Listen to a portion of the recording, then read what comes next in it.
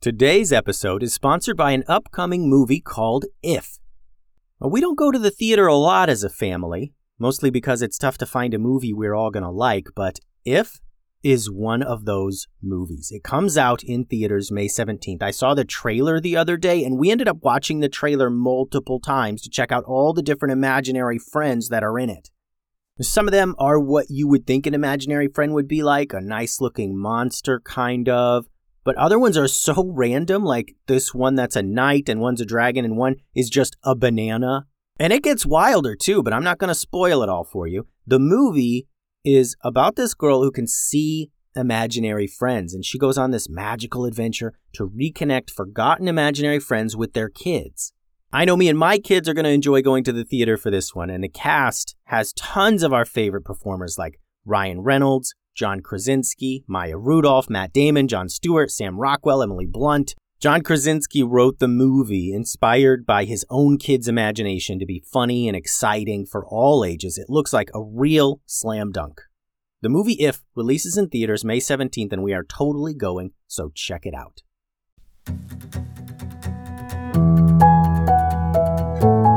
Hello, and welcome to another episode of the Kid Stories Podcast. I'm Phil Bechtel. Got 10 minutes? Countdown to Blast Off with host Bethany Van Delft every Tuesday, Thursday, and Saturday. Get ready for a bite-sized podcast for kids and their adults that explains what's going on in the world. It'll bring you the context that all kids and their adults need to know about events, sports, science, gaming, pop culture, entertainment, and more. Awesome guests like Lego Masters judge Amy Corbett, Dr. Anthony Fauci, and the voice of Pokemon's Ash Ketchum are guaranteed to swing by. Make the 10 News part of your family routine to connect, explore, and learn something new. Listen to the 10 News on the iHeartRadio app, Apple Podcasts, or wherever you get your podcasts. Before we get started today, I want to give a shout out to Azad and Anush. They have submitted some great drawings from Cave Trolls Have Birthdays Too and the Good Guy Pirates series.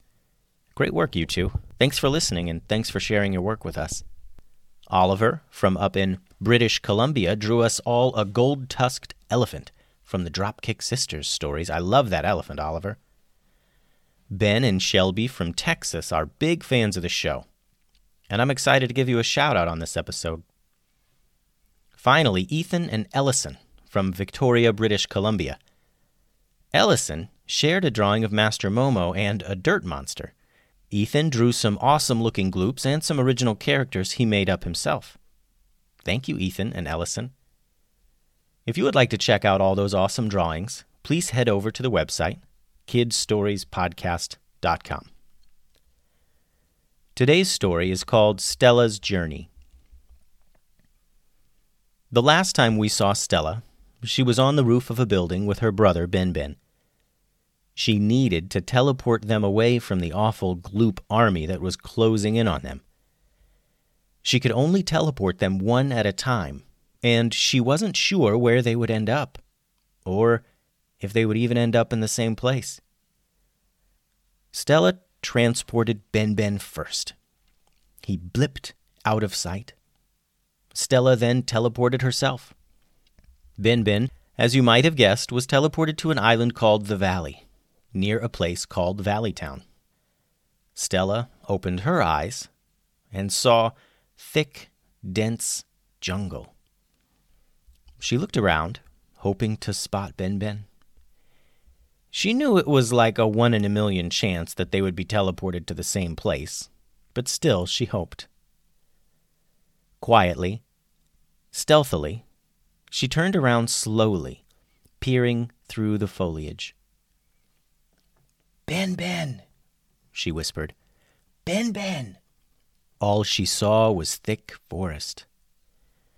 A dense collection of bushes, leaves, trees. She stood up carefully, slowly. She didn't know what was out there. She didn't even know where she was. Ben, she whispered more. Ben. A warm breeze moved through the jungle. Then a loud boom sounded in the distance. Then another. and another. Stella realized that these sounds were footsteps. Big, earth-shaking footsteps, and they were getting closer.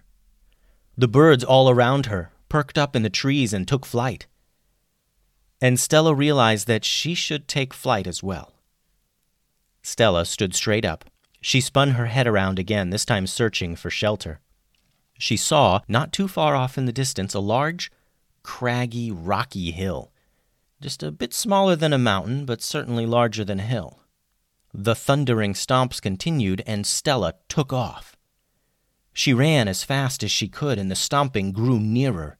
Leaping over bushes and leaves, as big as her entire body, she found a small, dark cave tucked away in the huge hill. The stomping grew closer and closer, and it was surely near the hill, not far from the safety of her small, dark hiding spot. She heard the sounds of a beast sniffing and rooting around. Stella sat and waited,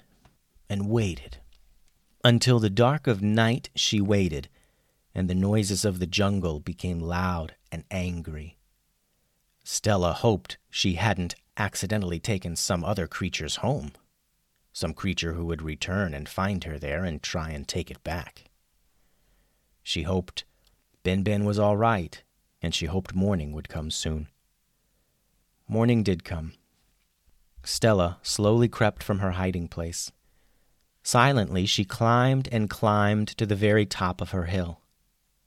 Hundreds and hundreds of feet up in the air, Stella looked out upon this strange new world.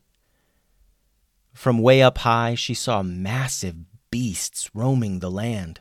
Huge birds of prey, as big as a pirate ship, circling the skies, looking for their next meal. Stella saw no villages, no plumes of smoke from campfires or chimneys, no sign of humans or towns or civilization. This was a land of carnivores, a dangerous place of wild animals and survival. Stella knew Ben wasn't here. "I need to keep teleporting," she said to herself. "I have to keep going until I find Ben or someplace safe at least." Stella breathed deep and slow to help focus her magic energy. She snapped her fingers and blipped someplace else, continuing her journey to one day be reunited with her brother Ben. The end. Thanks for listening to today's story. For extra content, check out the Patreon. For cool stuff, check out the website. And send any drawings or questions to kidstoriespodcast@gmail.com. Adios.